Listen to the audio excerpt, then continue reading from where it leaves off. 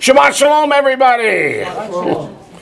We are in Jeremiah chapter 13, verse 11, where God has likened the children of Israel to a old used loincloth that's been getting dirtier and dirtier over time and never washed. And God's purpose, he says, was, verse 11, for as the sash clings to the waist of a man, that is when cloth gets damp from sweat and stuff, it tends to cling to the body. And we go, ooh, yuck. But that's what God wanted, was for the people to cling to him like a wet piece of cloth clings to the body. It says, so I have caused the whole house of Israel and the whole house of Judah to cling to me, says the Lord, that they may become my people, for renown, for praise, and for glory. That is what God wanted. That was his plan. What's the next word? But they would not hear. That means they made a choice not to hear. What did every prophet of God preach? Repentance. What did the people not want to hear? That one. Repent. What they wanted to hear was, God loves everybody. And God is going to bless you beyond measure, whatever you do. Has that ever been the message of the prophets of God? It has not been. Did God promise mercy to everyone? Then to whom did he promise mercy? Keep a finger here and turn back to Exodus chapter 20. And we see it over and over again throughout the scripture. So it's not just in Exodus chapter 20. Exodus chapter 20 verse 6 says, but showing mercy to thousands, that is thousands of generations, to those who love me and keep my commandments.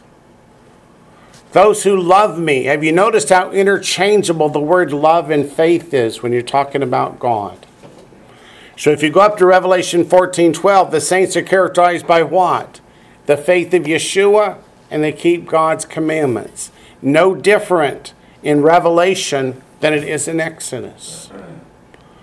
So if you love God and keep his commandments, he is so full of mercy. And that word mercy means loving kindness. That's how he is to his children, those who love him, those who serve him. He is such a loving Father. What about those who hate him and spit in his face? He is a wrathful judge. But does that mean there's two gods? No. I will be whom I will be is what God said in Exodus chapter 3 when Moses asked, what is your name?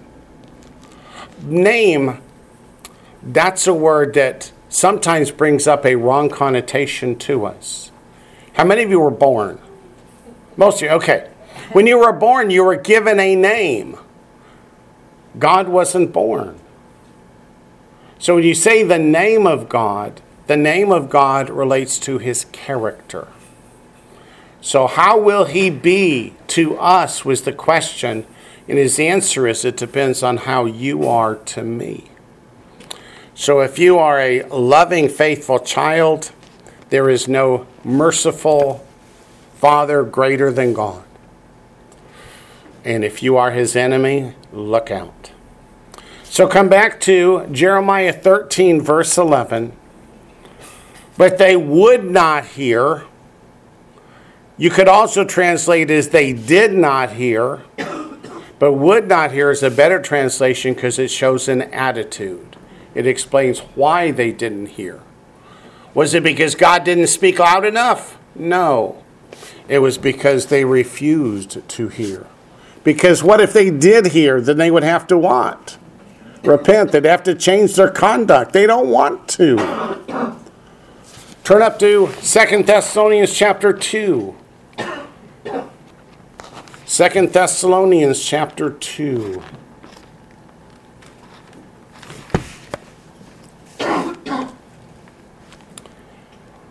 Verses 11 and 12.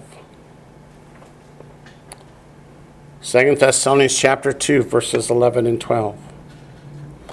And for this reason, God will send them strong delusion that they all should believe the lie, that they all may be condemned who did not believe the truth, but had pleasure in unrighteousness.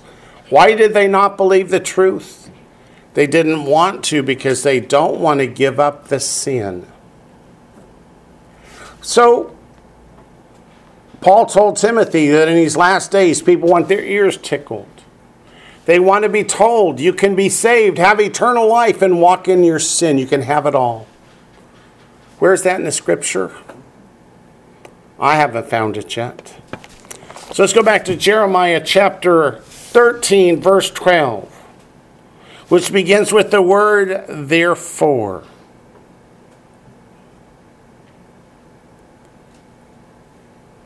Therefore. But it's not therefore. It's just and. That's all it is. Therefore has a specific meaning. It's a continuation of the discussion above. Well, yeah, we're going to conclude the discussion above by saying, when you choose to walk away from God, there are consequences. And that's what starts in verse 12. It says, and you shall speak to them this word.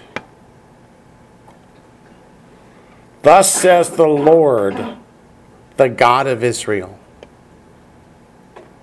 Does your Bible have a "the" before the God of Israel? It should. It looks to us like Lord God here is a phrase, and it's not. Lord is the tetragrammaton, and the Lord is a name.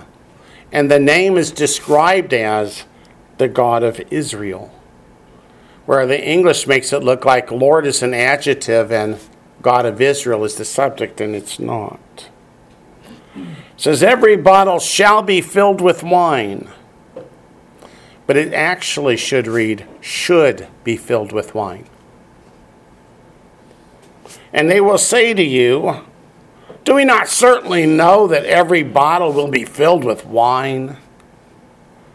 What are they saying? We're God's people. God's going to bless us. We're God's people. God's going to bless us. The joy and the blessing is just going to overflow. And normally, wine is a symbol of joy. But that's not the only thing it can symbolize. And here, it certainly does not symbolize joy. So God says you should fill all the bottles with wine. They're going, well, of course we should. Everything's great. Everything's wonderful. And God says, oh, no, it's not. Then you shall say to them, thus says the Lord, behold, I will fill all the inhabitants of this land, even the kings who sit on David's throne, the priests, the prophets, and all the inhabitants of Jerusalem with drunkenness. Now, wait a minute. A glass of wine is one thing. To be filled with drunkenness, that's something entirely different. Go to Ezekiel chapter 23. Whenever God says filled with drunkenness, it's a bad thing. Go to Ezekiel chapter 23, verse 33.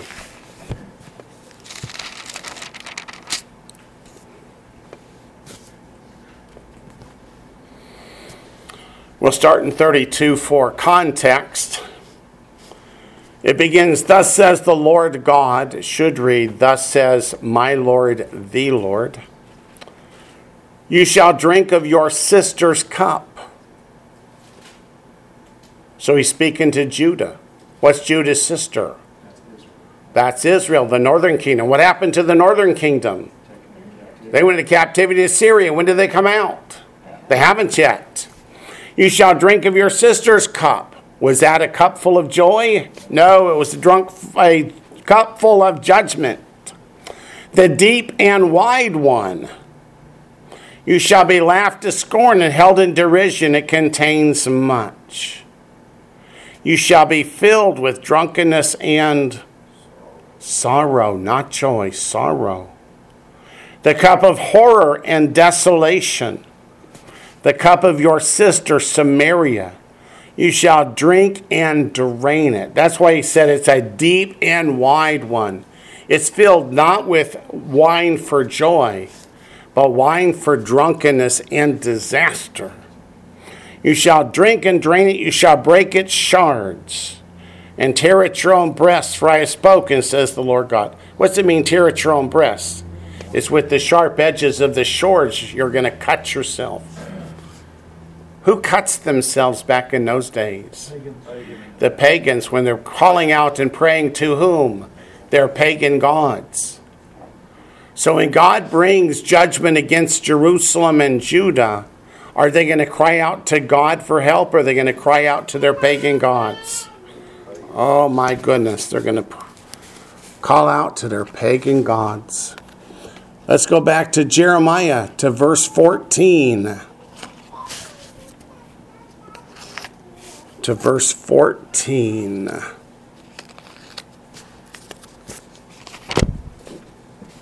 And I will dash them one against another, even the fathers and the sons together, says the Lord.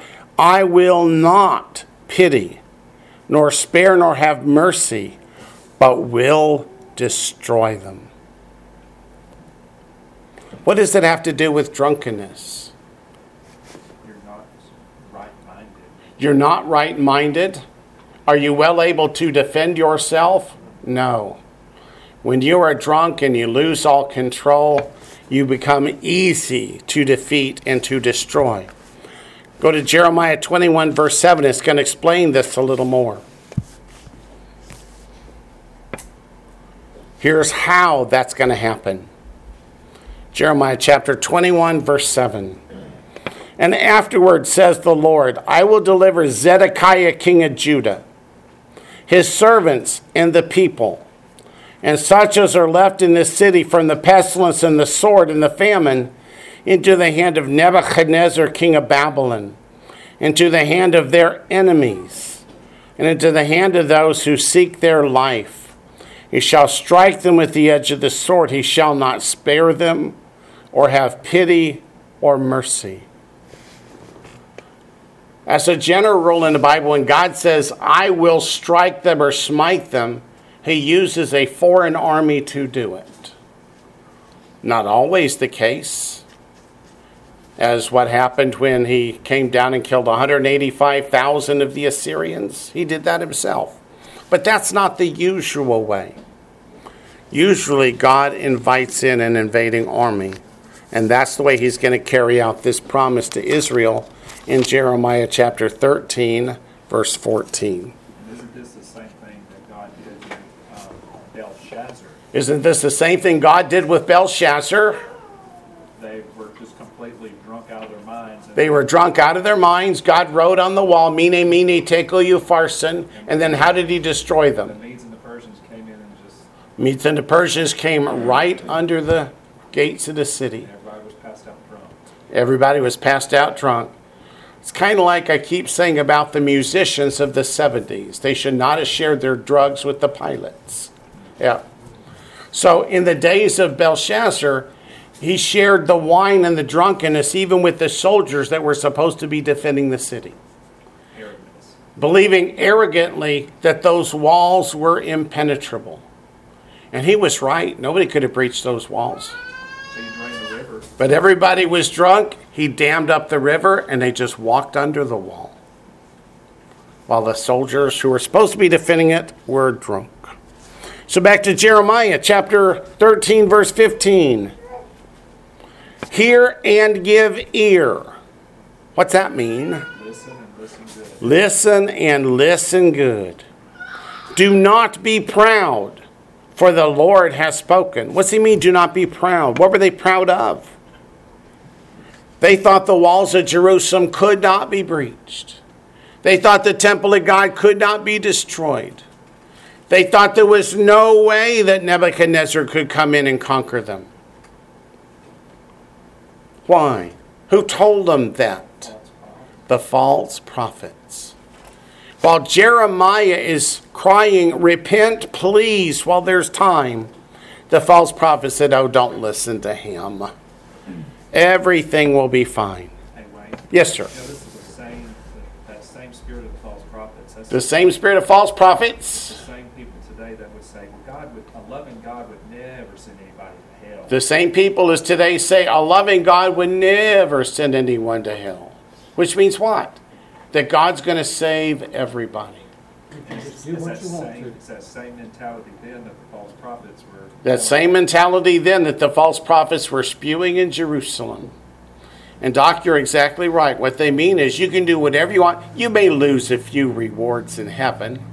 You may have to do KP once in a while, but you'll be just fine. But if your good outweighs your bad, you're in good shape. But if your good outweighs your bad, you're in good shape. But where's that in the Bible? The answer is it's nowhere. That's why they're false prophets, you see. Verse 15 and 16, hear and give ear, do not be proud, for the Lord has spoken. Give glory to the Lord your God. It's not that they don't know who the Lord is. Why does he add your God? Because Baal and Ishtar are not your God. Because Baal and Ishtar are not your God. The gods that the people are praying to are not gods. They're not your gods. The Lord is your God. Give glory to the Lord your God before he causes darkness, and before your feet stumble on the dark mountains. And while you are looking for light, he turns it into the shadow of death and makes it dense darkness. Does that sound like Matthew 25 in the parable of the 10 virgins? 5 were wise and had plenty of oil. 5 were not and were stumbling in darkness. That's exactly what he means. Give glory to the Lord your God is to repent. Turn back to God. Humble yourselves and repent, or judgment is coming. And what do you think it means when it says he turns it into the shadow of death? Some people would say, well, that's not literal. But it is literal. And makes a dense darkness. Go to Acts chapter 17. Spiritual darkness. Spiritual darkness. Acts chapter 17. And it's more than just spiritual darkness. What did Nebuchadnezzar do to the king before he took him away? Blinded him, such that he literally stumbled in darkness as he was going across the mountains. Acts chapter 17, verse 30. Truly these times of ignorance God overlooked, but now commands all men everywhere to repent.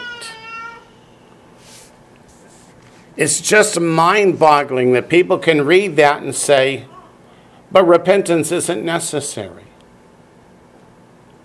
God's okay with your sin.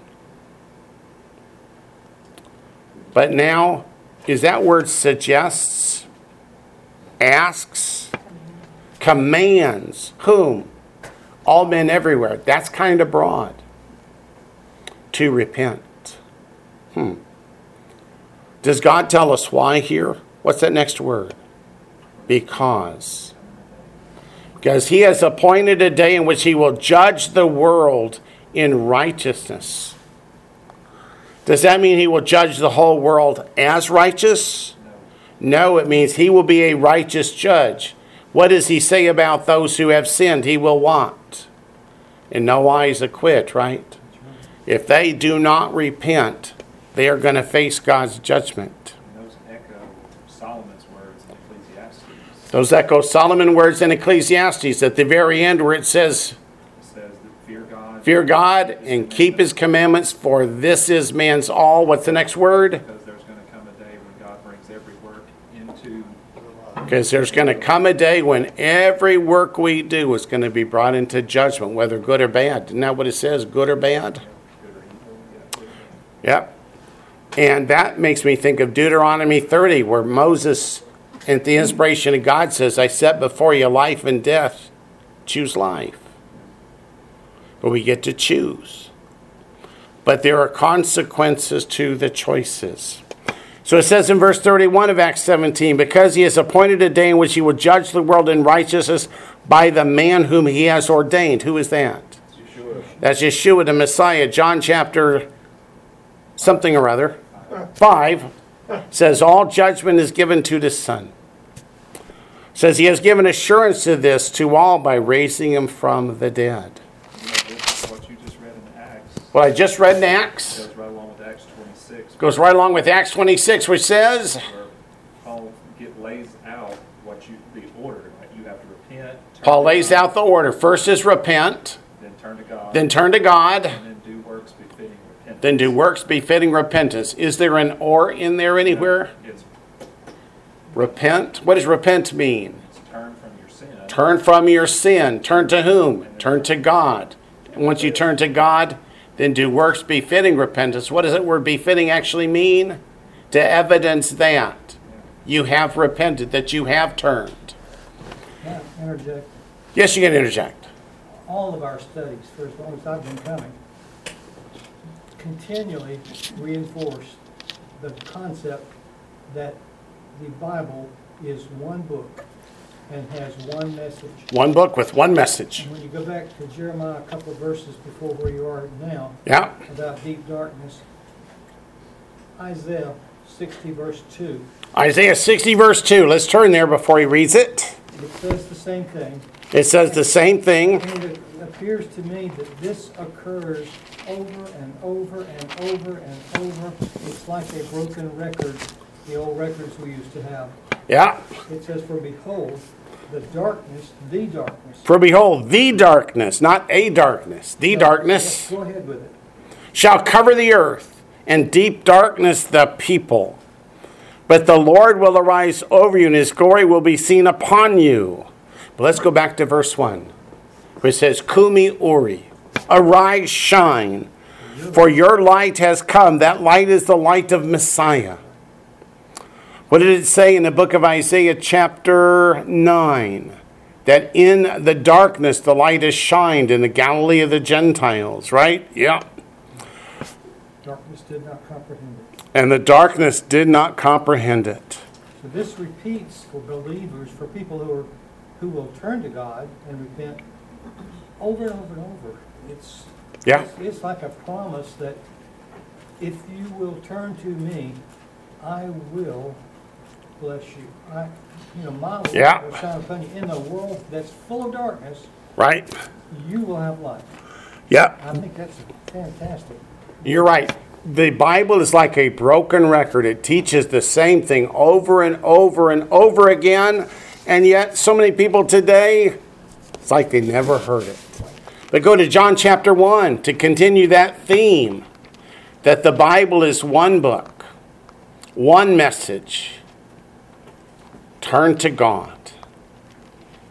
Love him. Put your faith in him. John chapter 1. We all know John 1:1. You could quote it to me probably backwards, standing on your head.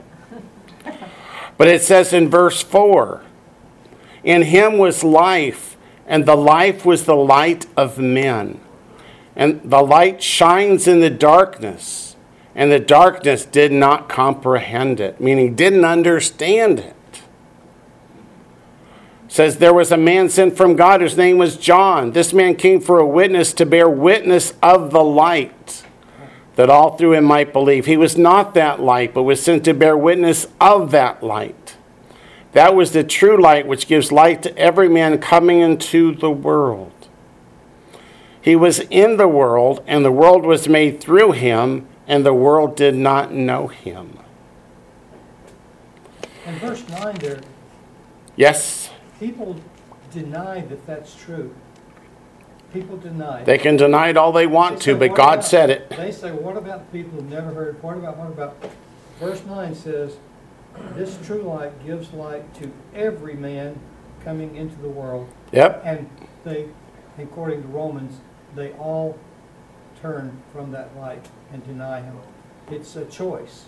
It's a choice. Every human being that's ever been born is born with that light. Yep. And then they must turn from that light to not accept it. Absolutely true. So whom does God turn away? God turns no one away. We turn away from God. If you and God are separated, it's you who moved. in Isaiah 9, what verse was that? 1 and 2. 1 and 2. 9. Where it talks about Galilee of the Gentiles. Oh, okay, yep. Okay. Let's go back to Isaiah chapter 9.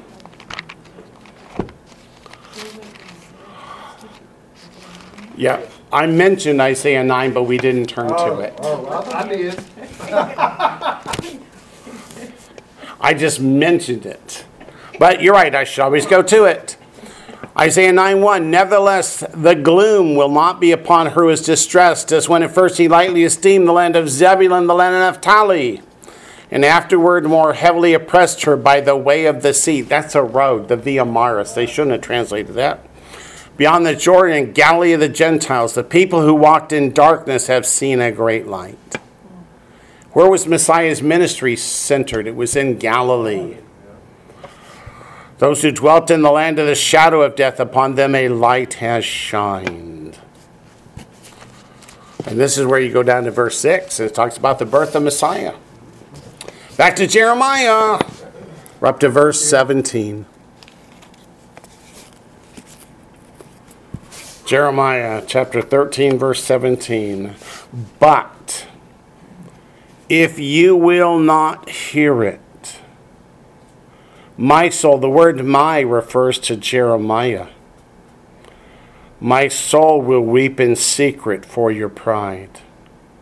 My eyes will weep bitterly and run down with tears, because the Lord's flock has been taken captive. So Jeremiah is called the weeping prophet because of things like this. Verses 15 and 16, he's encouraging the people to repent, to turn from their sin and embrace God in faith and love. And verse 17 says, but if you don't, I will weep bitterly for you because you're going to be gone.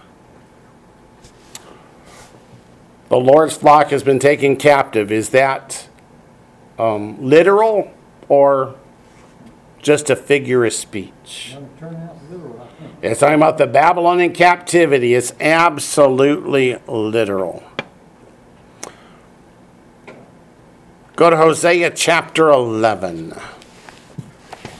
Hosea chapter 11.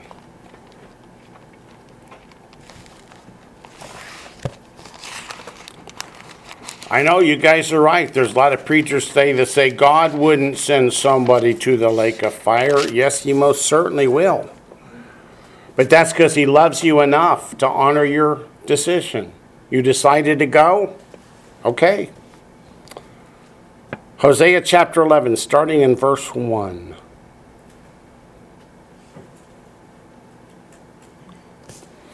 When Israel was a child, I loved him. And out of Egypt I called my son. That phrase, out of Egypt I called my son, is a reference to Messiah and the fact that Joseph and Mary had to take him to Egypt until the death of Herod. But it's also a picture of the entire nation. As they called them, so they went from them. They sacrificed to the Baals and burned incense to carved images. This is not Messiah who did this. This is Israel, the beloved of God, worshiping the pagan idols. I taught Ephraim to walk. Ephraim's the northern kingdom, taking them by their arms. But they did not know that I healed them. I drew them with gentle cords, with bands of love.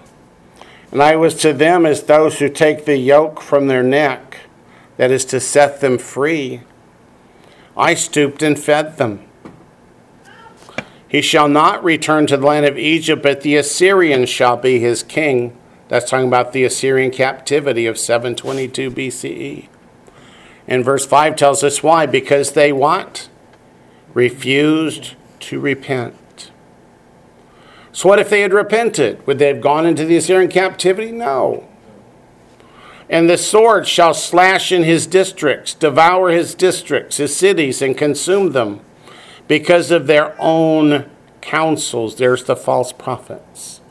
Because the false prophets said, no, you don't need to repent.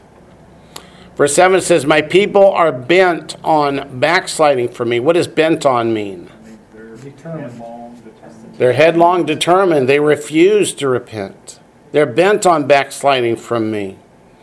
Though they call to the Most High, none at all exalt him. You would say those last two phrases there, though they call to the Most High, none at all exalt him, that's the same as Mark chapter 7, right? The people honor me with their lips, but their hearts are far from me. How many preachers today do you hear say, if you call upon the Lord, then you're saved, you're delivered, you're all set to go to the kingdom? Say the word. What does this say? Yep.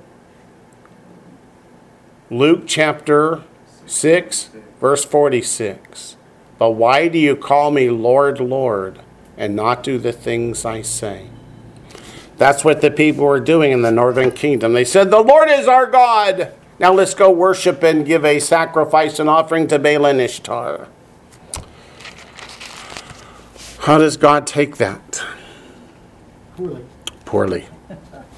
Jeremiah 13:18, say to the king and to the queen mother, talking about King Jehoiachin and his mother, humble yourselves. Humble yourselves what? Before God. That's what it means. Sit down. Why sit down? Stop being exalting yourself. Stop being exalting yourself? Is there more to it? Did the students sit to learn? Yeah, that's true. Is he telling the king and his mother to sit down and learn? Learn from God. For your rule shall collapse the crown of your glory. Because they won't humble themselves. They won't sit down. They won't learn. They won't study. What does Hosea 4 say? My people perish for lack of knowledge. What kind of knowledge? Physics? Knowledge of the holy. Knowledge of the Word of God. For your rule shall collapse. Go to 2 Kings chapter 24. 2 Kings chapter 24. Starting in verse 8. 2 Kings chapter 24, starting in verse 8. There's a lot of kings whose names sound like Jehoiachin, so you have to be careful. There's a king, there's Chin, there's all kinds of names. But this one's Jehoiakim. Verse 8. Jehoiachin was 18 years old when he became king. And he reigned in Jerusalem 3 months. Not very long, huh? How many of you would have been ready at 18 years old to be king over God's nation? All of us would have thought we were. All of us would have thought we were, but that's different from being ready. His mother's name was Nehushta, the daughter of Elnathan of Jerusalem. And he did evil in the sight of the Lord according to all that his father had done. At that time, the servants of Nebuchadnezzar, king of Babylon, came up against Jerusalem, and the city was besieged. And Nebuchadnezzar, king of Babylon, came against the city as his servants were besieging it. Then Jehoiachin, king of Judah, his mother, that's the mother we were talking about in Jeremiah, his servants, his princes, and his officers went out to the king of Babylon. And the king of Babylon, in the 8th year of his reign, took him prisoner. And he carried out from there all the treasures of the house of the Lord and the treasures of the king's house. And he cut in pieces all the articles of gold which Solomon king of Israel had made in the temple of the Lord, as the Lord had said. Also he carried into captivity all Jerusalem, all the captains and all the mighty men of valor, 10,000 captives, and all the craftsmen and smiths. None remained except the poorest people of the land. And he carried Jehoiachin captive to Babylon, the king's mother, the king's wives, his officers, and the mighty of the land he carried into captivity from Jerusalem to Babylon. All the valiant men, 7,000, and craftsmen and smiths, 1,000, all who were strong and fit for war. These the king of Babylon brought captive to Babylon. Let's go back to Jeremiah. It's not like God didn't warn Jehoiachin and his mother and give them an opportunity to repent. Did they take advantage of that opportunity? They did not. So in Jeremiah 13, verse 19, it says, "The cities of the south shall be shut up, and no one shall open them." Which means in the southern kingdom of Judah, every city fell except for Jerusalem. Jerusalem was the only one left. It says, "Judah shall be carried away captive, all of it. It shall be wholly carried away captive," which means there's not one who is going to be left in Jerusalem when Nebuchadnezzar gets done.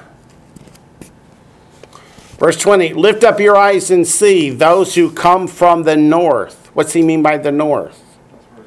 He means Babylon. What That- country is that presently? What country is what? Babylon today? Iraq. Iraq? Yeah. Yeah.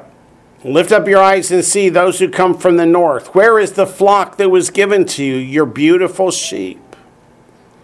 That means when Babylon comes, what happens to all those people in Jerusalem?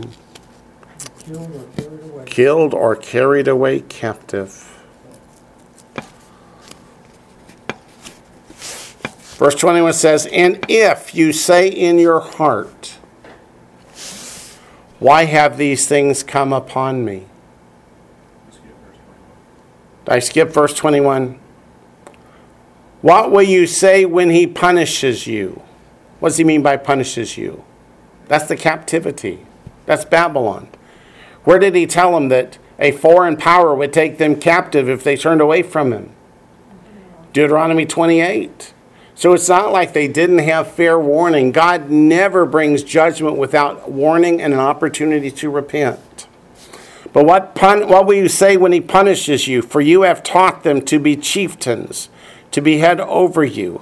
Will not pangs seize you like a woman in labor?" Make a note of those two phrases. Will not pangs seize you like a woman in labor? We will see that phrase used over and over throughout the scripture to refer to the wrath that gets poured out in the day of the Lord in the tribulation period.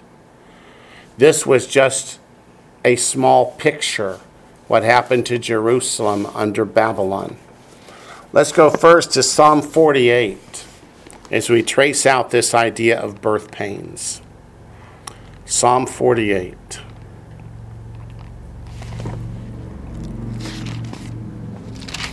Psalm 48, verse 6 in particular. We're going to start in verse 1 and work up to verse 6. It's a song, a psalm of the sons of Korah.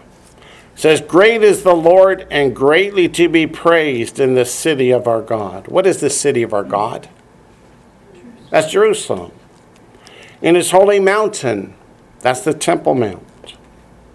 Beautiful in elevation, the joy of the whole earth. It was said by those of old that if you had never seen the city of Jerusalem, you had never seen beauty in your whole life. When the temple stood and it was covered with gold and the sun shone upon it, it looked like the entire thing was just the finest gold. It was so pretty. It says, "Is Mount Zion on the sides of the north, the city of the great king. God is in her palaces. He is known as her refuge. For behold, the kings assembled. They passed by together. They saw it and they marveled. They were troubled. They hastened away. Fear took hold of them there, and pain as of a woman in birth pangs." What caused the fear? Here comes the invading armies. It was the most beautiful of cities, inhabited by God himself. And the people turned away from him to pagan idolatry. And what did God do? He departed from the temple as Babylon approached. Isaiah chapter 13, verse 8.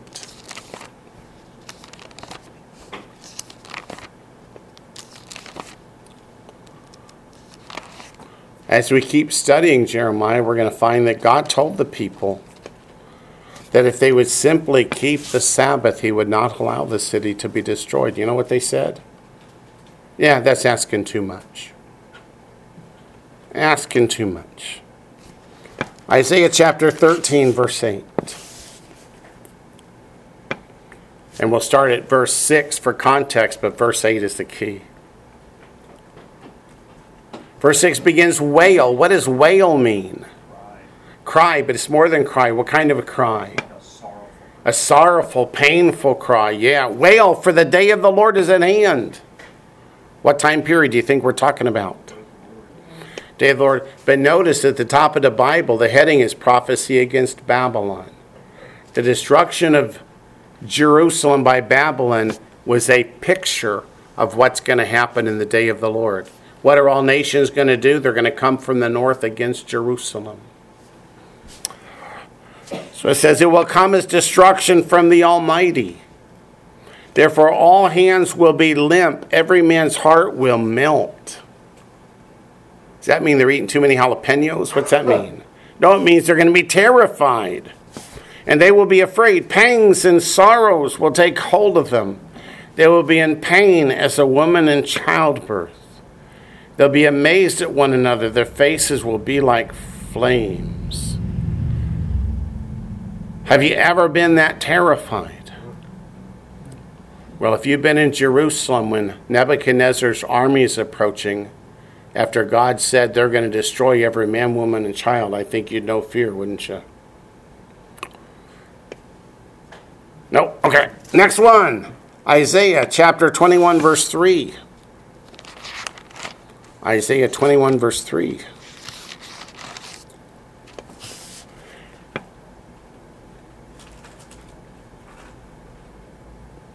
Therefore my loins are filled with pain.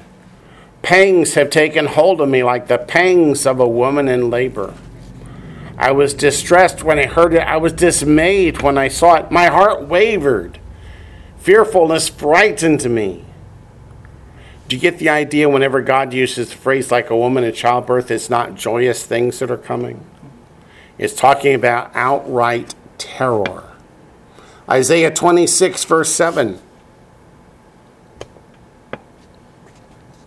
And these are here to teach us about that which is to come. Isaiah 26, verse 7.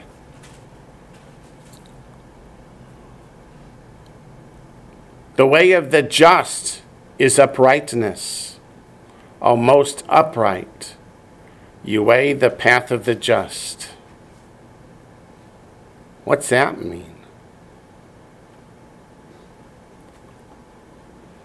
He watches our every step. He watches our every step. Those that are just, those that are righteous, how do they walk? They walk righteously. They walk righteously. What does that mean? They walk according to God's. They walk according to God's ways. Let's go on to Jeremiah chapter 22. Wait a minute. Before we go, let's look at Isaiah 26, 17. Almost missed that one. As a woman with child is in pain and cries out in her pangs when she draws near the time of delivery, so have we been in your sight, O Lord. We have been with child, we have been in pain, we have as it were brought forth wind. We have not accomplished any deliverance in the earth, nor have the inhabitants of the world fallen. And look what comes next. Comes next, the rapture and the resurrection. So what does this say the world is going to be like right before the rapture and the resurrection? Kind of like how it is now. Kind of like how it is now? Is it going to be a time of peace and love and harmony and friendship? No. No. Nor is the world we live in right now. I don't know how old each of you are, but in my lifetime, I'm not sure I've seen any peace. Have you? There's war going on somewhere in the world all the time. Now to Jeremiah 22. You know, that, in that verse 18, that's kind of like Isaiah saying, Lord, when you going to bring the judgment?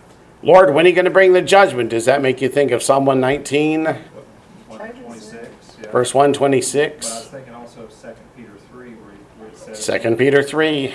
like, the Lord is long-suffering, not because he's slack. Lord is long-suffering, not because he's slack, but because He wants everybody to repent. he wants everyone at least to have an opportunity to repent, doesn't And he? then the next word, but. But, And that's kind of like what Isaiah's saying too. You know, God, I know when you're going to bring this, you know, at the time of the rapture, that's when it's going to happen. But, you know, but you don't want to be here on this world after the rapture happens, right? You don't want to be left behind. If you've watched the Left Behind movies, they don't do it justice. They make it look like, well, things aren't going to change all that much. You won't even know what happened. The first 4 seals, how much of the earth dies? no, 2/3. I think it's only a third in that first 4 seals. And then again, there's another reaping. Yeah, and then it gets bad. Yeah. After a third of the earth is dead, then it gets bad. Jeremiah 22. Jeremiah 22, verse 23.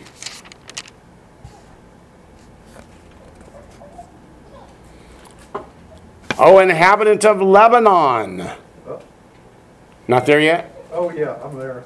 Jeremiah 22, 23. O inhabitant of Lebanon, making your nest in the cedars, how gracious will you be when pangs come upon you, like the pain of a woman in labor. What is God likening to childbirth? God's wrath and judgment being poured out. Jeremiah 48.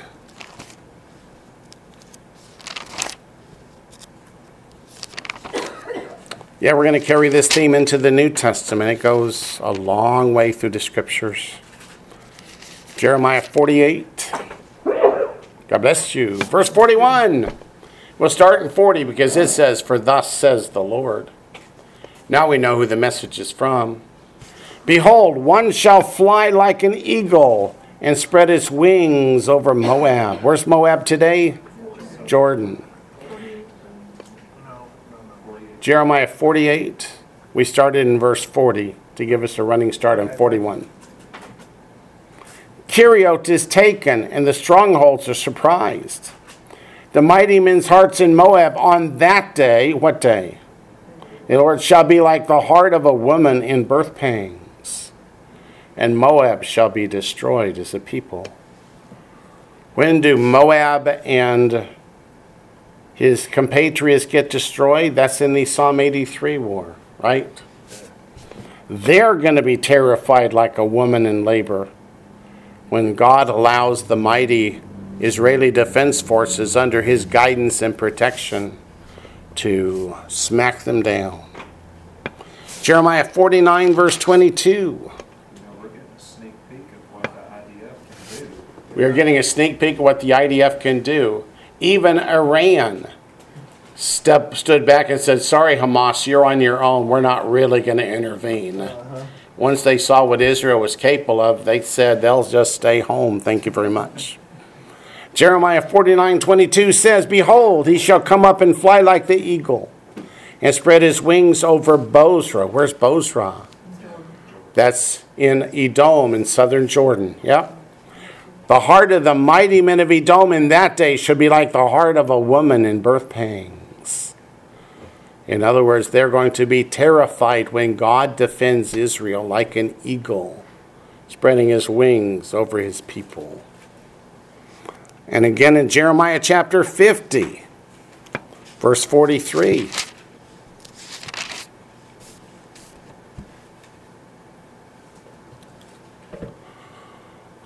The king of Babylon has heard the report about them, and his hands grow feeble. Anguish has taken hold of him, pangs of a woman in childbirth. Like you said, where's Babylon today? That's in Iraq. Does Iraq still exist? So far. It does, but it's getting real close to not existing anymore. Yeah, they pulled an all-out attack on a U.S. base here this week. Not just lobbing a few missiles and rockets in. They regret that already. Micah chapter 4.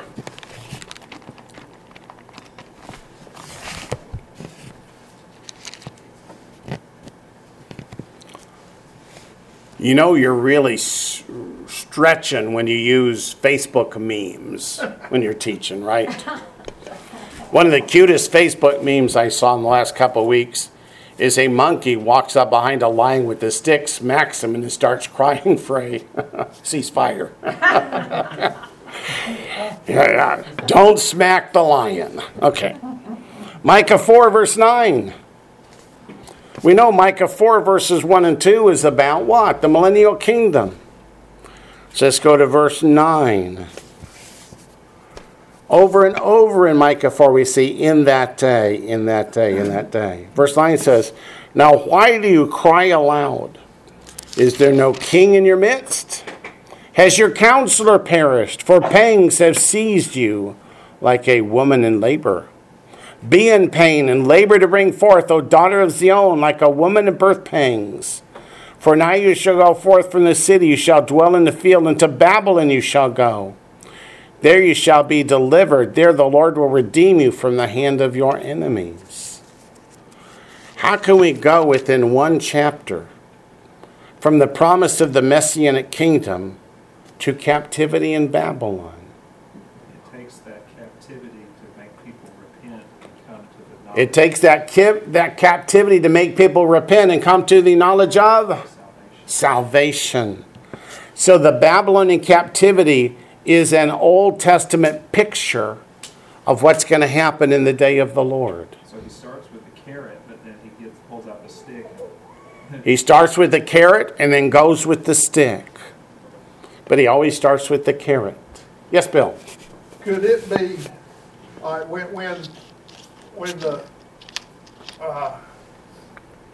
when they first went into Egypt and Joseph was, lifted up in the eyes of Pharaoh, Yeah. and the children over time period when that Pharaoh died and the other Pharaoh saw how big they got and he enslaved them out of fear of them. Uh-huh.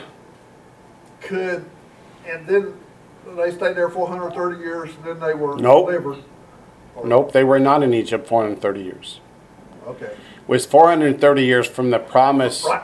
to Abraham. They were only in Egypt 210 years. Okay, thank you. But then until the time they came out, so that period in Egypt, so the slavery period, Uh-huh. was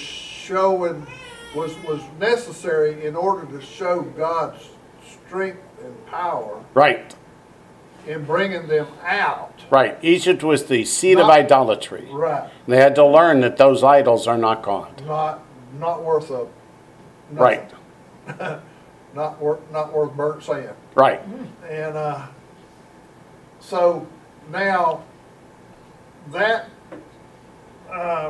precedent, I don't know if that's right term, but that established goodness and strength of God was necessary to show them in their later travels, journeyings, and eventually receiving the promise that it's no good to return to idolatry. Right. That's a lesson they should have learned, but they had to go through the same lesson a few times. Well, I'm no better. Okay, that's it. Thank Okay. All right. you. Sorry, That's okay. I didn't mean to divert. So let's go on from Micah to Romans chapter 8. So to kind of piggyback on what he said, Exodus 12:12. Exodus 12:12. Let's go there. Okay. I mean, it talks about how God executed judgment on the gods of Egypt to show Right. that he was God. Right. That's something that I try and emphasize at every Passover Seder. God was not just hurting Egyptians because he likes to hurt people. That's not what it was. Look at verse 12 of Exodus 12. For I will pass through the land of Egypt on that night, and will strike all the firstborn in the land of Egypt, both man and beast, and against all the gods of Egypt I will execute judgment. I am the Lord. That's something that people forget. The first plague was what? They struck the Nile. One of the main gods of Egypt was the Nile god. And what was God saying? That piece of stone up there is not God. Those fleas are not God. Those fleas are not God. The frogs are not God. The flies are not God. That's right. And neither was Pharaoh. So what God was trying to teach to Israel and the nations, because Egypt had conquered all nations, was that there is only one God, and that's the Lord our God. Good point. Now to Romans chapter 8. Romans chapter 8, verse 22.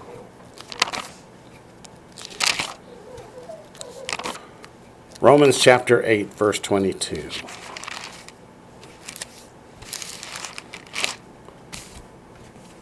Everybody there? Yep.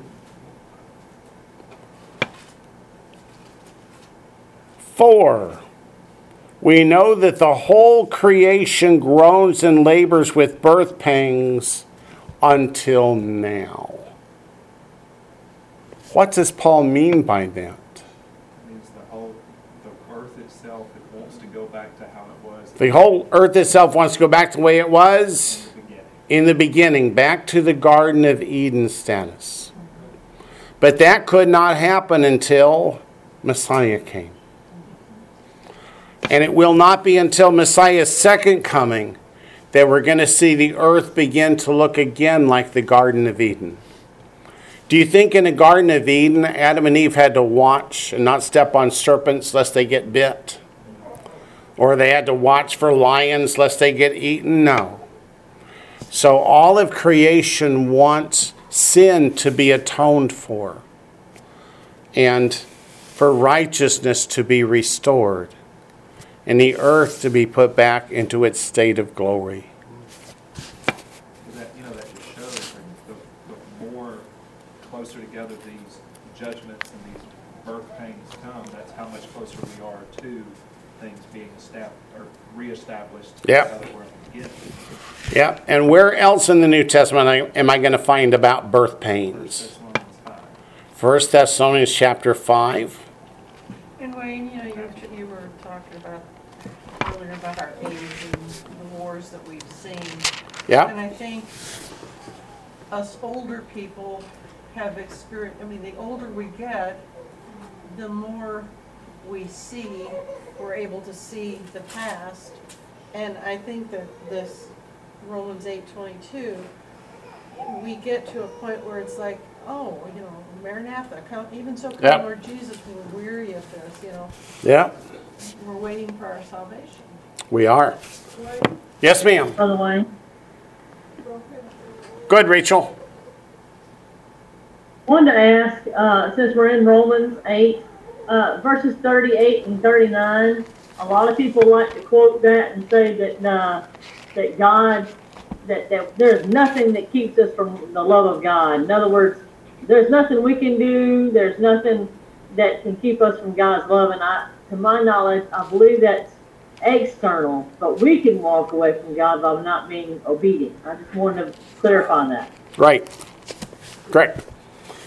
So 1 Thessalonians chapter 5, verse 1. But concerning the times and the seasons, what are those? Those are the feasts and festivals, the appointed times of the Lord. When were they established? On the fourth day of creation in Genesis chapter 1, verse 14. Brethren, you have no need that I should write to you, for yourselves know perfectly that the day of the Lord so comes as a thief in the night.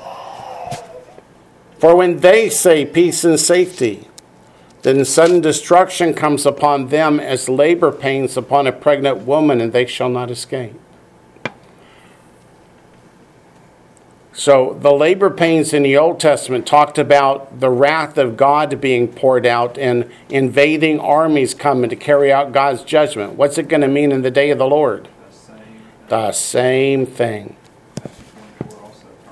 Matthew 24. Let's turn back there. Matthew 24. Yes, Could it be that all these birth pains is what everybody thinks is,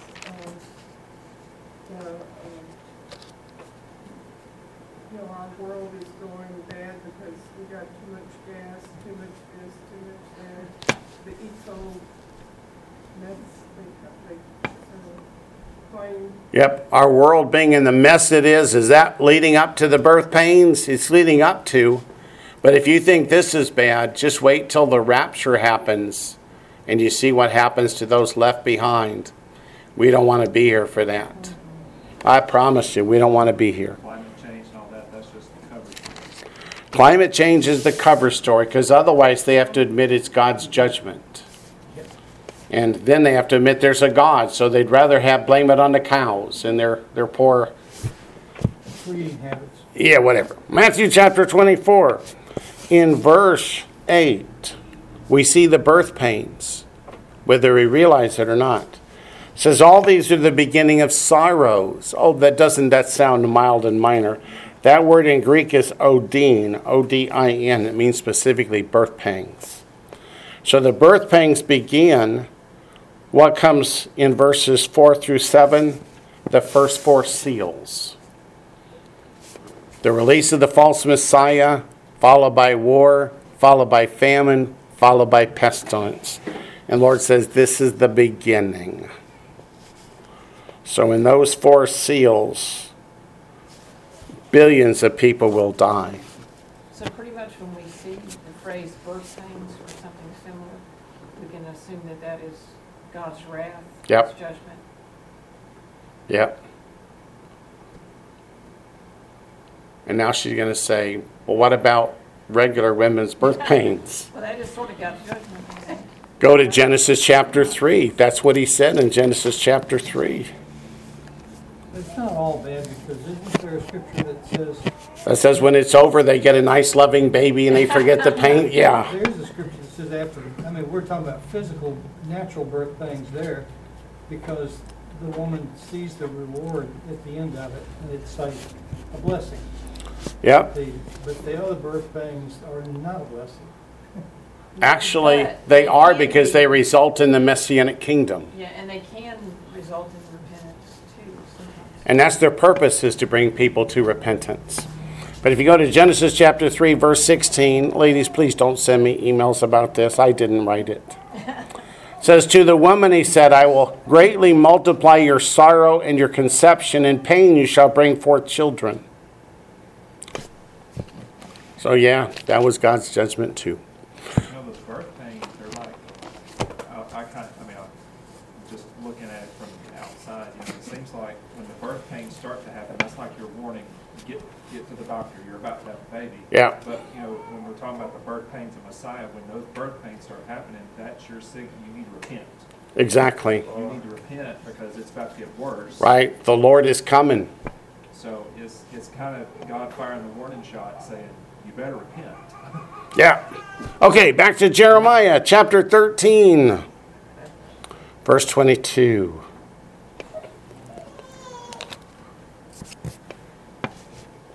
And if you say in your heart, yeah, we're back to that. Why have these things come upon me? So the question is, Lord, what do we do? Yeah, okay, we murdered babies and we raped and killed our neighbors and we worship pagan idols in your house, but what do we do wrong? He says, for the greatness of your iniquity. What's another word for iniquity? Lawlessness. How does the Lord feel about lawlessness? Just read Matthew chapter 7, verses 21 to 23. So God says the captivity that's coming, the destruction of Jerusalem, the destruction of the temple, all that's coming because of your lawlessness, because you refuse to keep God's commandments, statutes, and judgments. I wish they would not have used the word greatness. I wish they would have used the word multitude. Yeah. It doesn't mean greatness as in how wonderful. It's like lots. How big? Yeah. Lots and lots and lots and lots of them. Yeah, greatness as in multitude, that's a good word, a good way to put it. Multitude. because that's what it means. That the lawlessness is so bad that God cannot withhold judgment anymore. Is there anything like that in Matthew 24? Let's go to Matthew chapter 24. I heard a preacher just today preaching on Matthew 24, and where it says in verse 12, and because lawlessness will abound, the love of many will grow cold. And he said, just look at all those speeders out there and people running red lights, and they're even speeding through school zones. They won't obey the laws. Is that the kind of laws that God is talking about here? No. Did you have something to add? Well, I was just going to say the word, I'm looking, at the Strong's at that word, it says it can mean, the word greatness there, it can mean multitude or abundance. That word means multitude or abundance. We're back in Jeremiah chapter 13, verse 22. Multitude or abundance. Yep. And that's what we knew it meant. We knew it didn't mean they were really good at their iniquity. But, it's Yeah. like God is saying, you didn't just have an uh-oh or an oopsie, Yeah, it's not just an oopsie once we fell down. No, you just keep on, keep on, keep on. Keep on. It's a refusal to repent. Because my choice is to walk in sin and let God lump it. Seared conscience. Yep, seared conscience. So as we go back to Jeremiah 13 and finish verse 22, it says, for the greatness, multitude, abundance of your lawlessness, your skirts have been uncovered, your heels made bare. What about Matthew 24? Very good. You were going back to Matthew 24. I did. Let's go back to Matthew 24 again. We didn't get the verse. Because obviously I didn't do it very well. We didn't get the verse. I said verse 12, or in my mind I did. Okay. I heard him say it too. Verse 12, and because lawlessness will abound, the love of many will grow cold. I'll vouch for you, I heard you say. I did too. Two witnesses. That's not important. What is important is God says, because people will not follow the commandments of God, how do they treat each other? Do they treat each other in love and kindness? Or are they going to turn on each other? Are they going to think back to Nazi Germany and how people turned each other into the Gestapo? Messiah says that's what it's going to be. They're going to hate you. They're going to, in verse 10, many will be offended, will betray one another, will hate one another. Then many false prophets will rise up and deceive many. Do those false prophets teach God's commandments? Do they teach repentance? No, it says because lawlessness will abound. That is, it's going to be everywhere. The love of many will grow cold. But he endures to the end will be saved. What end is that? What's that word? That's telos. Okay. So because the law has been abolished by the church, lawlessness will abound. Correct. That's exactly right. When the church teaches that the law does not apply anymore, that's going to cause the love of many to grow cold. I mean, it's just a natural domino effect. If the people that are calling themselves God's people are saying God's laws Don't apply. don't apply, then what's going to naturally flow from that? Yep, and what do we call that doctrine? Nicolaitanism. Yeah. Jeremiah 13.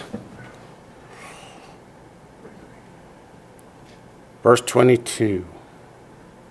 Your skirts have been uncovered, your heels made bare means you're going to be taken into captivity. Back in those days when they took people captive, they took all the clothes and they shaved all the hair. And the people were chained or tied together and walked to the place of captivity to show their shame to the world. Did that keep them from getting cooties? No, that's not why they did it. Yes, Matthew.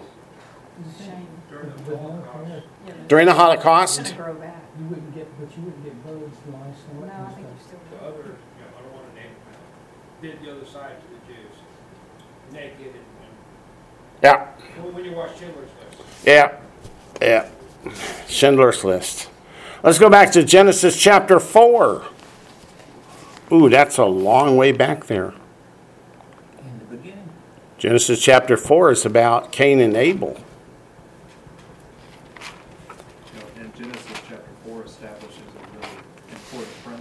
Genesis chapter 4 establishes a very important principle of sin.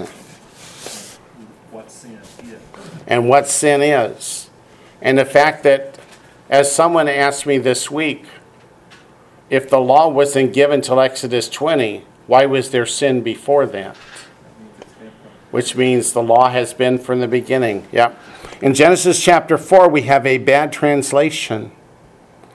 In verse 13, it says, "And Cain said to the Lord, my punishment is greater than I can bear." That word is not punishment. It's my iniquity, my lawlessness. Which means Cain acknowledges to the Lord, I broke your commandments. I was not obedient. And he was feeling so guilty about it. It's the guilt that was greater than he can bear. Genesis 15.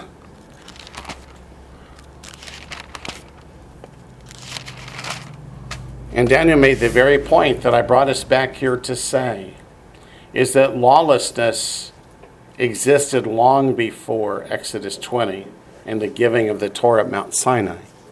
Because the Torah has existed from the beginning.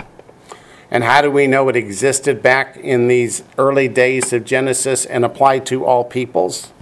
Look at Genesis chapter 15. God tells Abraham his descendants are going to go into the Egyptian captivity. And they're going to stay there till when? Yeah, look at verse 16. But in the fourth generation they shall return here, for the iniquity, which means lawlessness, the Hebrew word is avon, of the Amorites is not yet complete. So the Amorites were breaking God's commandments more and more as day by day went by. And God said, well, they're not as bad as they're going to get. So they get to finish their time and show me just how sinful they can be. What kind of sins were the Amorites committing? The same ones we see in Jeremiah that the people. The same as in Jeremiah.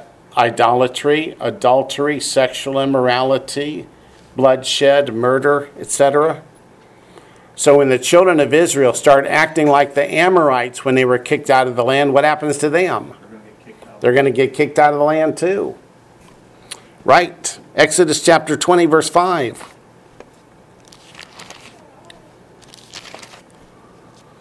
Exodus chapter 20, the giving of the 10 commandments. Or in Hebrew, the 10 words.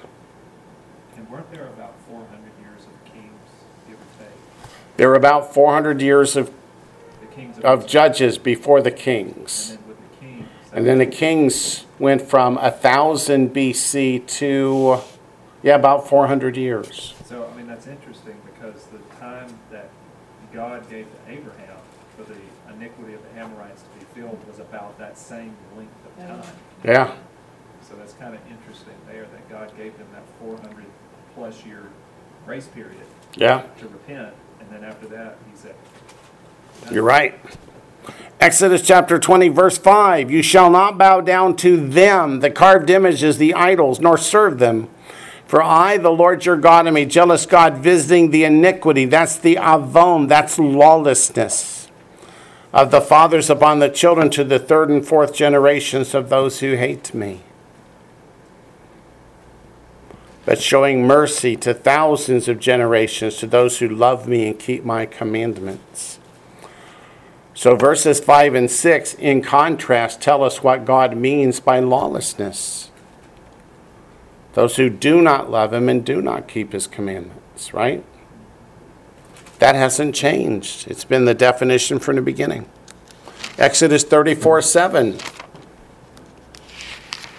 Oops, I have a question out there and go to Meeting Land. Let's see what it says. We just saw a mild example of turning on one another with the COVID mess. Yeah. Exodus 34, verse 7.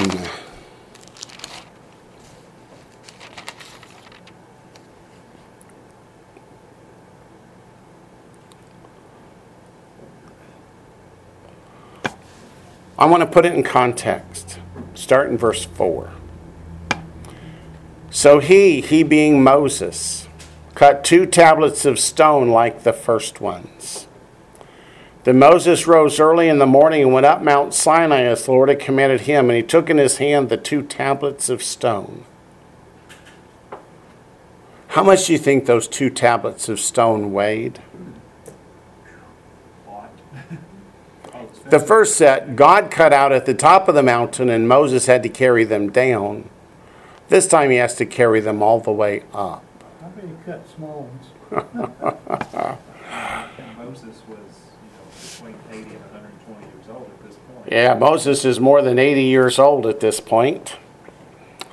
Verse 5, Now the Lord descended in the cloud and stood with him there and proclaimed the name of the Lord. And the Lord passed before him and proclaimed, the Lord God, merciful and gracious, long-suffering and abounding in goodness and truth, keeping mercy for thousands, forgiving iniquity and transgression and sin, by no means clearing the guilty. That's what I want us to look at here.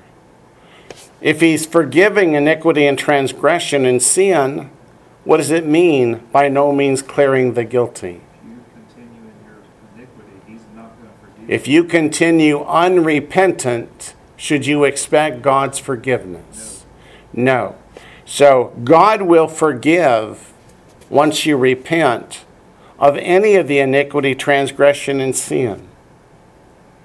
But if you do not repent, do not expect to be forgiven. Is that consistent with the New Testament? When they said to Peter in Acts chapter 2, what should we do? What was the first thing he said? Repent. We looked at the New Testament a few minutes ago, commanding all men everywhere to do what? To repent. And this right here, this is Exodus 3 also, where God told Moses his name. He said, I will be who I will be. In Exodus 3, when he told Moses his name, he said, I will be whom I will be. This is it. And this is it right here. That's exactly what it is. Okay, back to Jeremiah. Chapter 13, verse 23. Can the Ethiopian change his skin or the leopard its spots? No. Michael Jackson tried that. The answer is no. His parents tried that. Then may you also do good who are accustomed to do evil. What he means is, if you remain unrepentant, then you're not going to just magically one day turn up righteous. Who can bring a clean thing out of an unclean thing, says Job 14:4, and the answer is no one. People might object to that and say, well, God can, but if God establishes it and says this is how it's going to be, then even God's not going to change it. Correct. When God says a pig is unclean, will he ever change his mind and say, I've decided to make it a clean animal? Answer is no. Then he would be calling himself a liar because he said, I'm the Lord, I do not change. He said, I'm the Lord, I do not change. And does he tell us his word does not change? He tells us his word does not change. Does he say, forever, O Lord, your word is settled in heaven? It's settled in heaven. So to say he then came and made the pigs clean is to misunderstand Acts 10. When Peter explains it, did Peter say, God told me I should not call any pig common or unclean, or I should not call any man common or unclean? I don't know why people have such a hard time understanding that. Can you see with this Jeremiah 13:22, can you see the mentality of people today, especially Can I see the mentality of people today? the trans movement? And all With the that? trans movement, oh, they. I mean, like with people saying, I'm not supposed to be a man or I'm supposed to be a woman. But Yep, God made a mistake. Yeah, God said, well, if a leopard can't change its spots, Leopard can't change his spot, we can't change our gender. it's that same, like I said, it's that same spirit that has been from then to now. Yep. Our government keeps saying about COVID-19 and the shots, trust the science. And then But when it comes to biology, they say, ignore the science. but then they cover the science up. Yeah. The science said it's not safe. And Yeah. not effective. Yeah. And more that's coming out now, huh? Our government only lies whenever they speak. Mr. Right. Wayne, Yes, ma'am. something that I'm seeing a lot in conversation with really battling, I guess, is heart and mind. As a young I'm sorry, Susan, you're breaking up so bad I can't hear. That's okay. Can you hear me? Now I can. Okay, so sorry. My service is not the best sometimes. No, something that's been brought up to me is the scriptures that seem to possibly imply that you can just pray over it. You can just pray over it and now it's clean. I know it can't be clean once it's unclean, but explaining those scriptures, I've been having to do some research and thinking. I keep telling them, but all things are good, but all things are not food. Yeah, so let's go back to 1 Timothy chapter 4. Sanctified by the word of God and prayer. Yeah. That's the part they're not reading. Go to I'm first. going to go back on mute. Okay. 1 Timothy chapter 4. Now the Spirit. What Spirit? Holy Spirit. Holy Spirit. So this is from God. Expressly says that in the latter times that some will depart from the faith, Gee whiz. giving heed to deceiving spirits and doctrines of demons. And people who say 1 Timothy 4 says we can eat pigs, says that God's word out of his own mouth are deceiving spirits and doctrines of demons. That is called blasphemy of the Holy Spirit. And that's the one thing Messiah said will never be forgiven. So this is something to avoid at all costs. So the first thing we know is this is not talking about something that comes from God, because they expressly say it comes from demons. Speaking lies in hypocrisy. That is, they claim to be following God when they're actually speaking forth lies. But their conscience are seared because they've told the lies so many times they can't distinguish it from the truth anymore. Number 3, forbidding to marry. This is the second sign that tells you that they're not talking about God's commandments. Does God forbid us to marry, or does God encourage us to marry and stay married? And commanding to abstain from foods which God created to be received with thanksgiving. There's number 3. Would those who live by God's word consider unclean animals as food? The answer is no. If you'd ask anybody in the scriptures back in the first century whether a pig is food, they'd have said absolutely not. By those who believe and know the truth. What truth are we talking about? Psalm 119, verse 142, we're talking about the Torah. So, verse 4 says, for every creature of God is good, and that's true. Pigs are good. Lobsters are good animals. They're all good. They're just not all food. It says, and nothing is to be refused if it is received with thanksgiving. What's the next word? For, which means because. It is sanctified, which means set apart as food, by the word of God, that is Leviticus 11 says you can eat it, that it's clean, and prayer, that is you thank God for the food that he provided.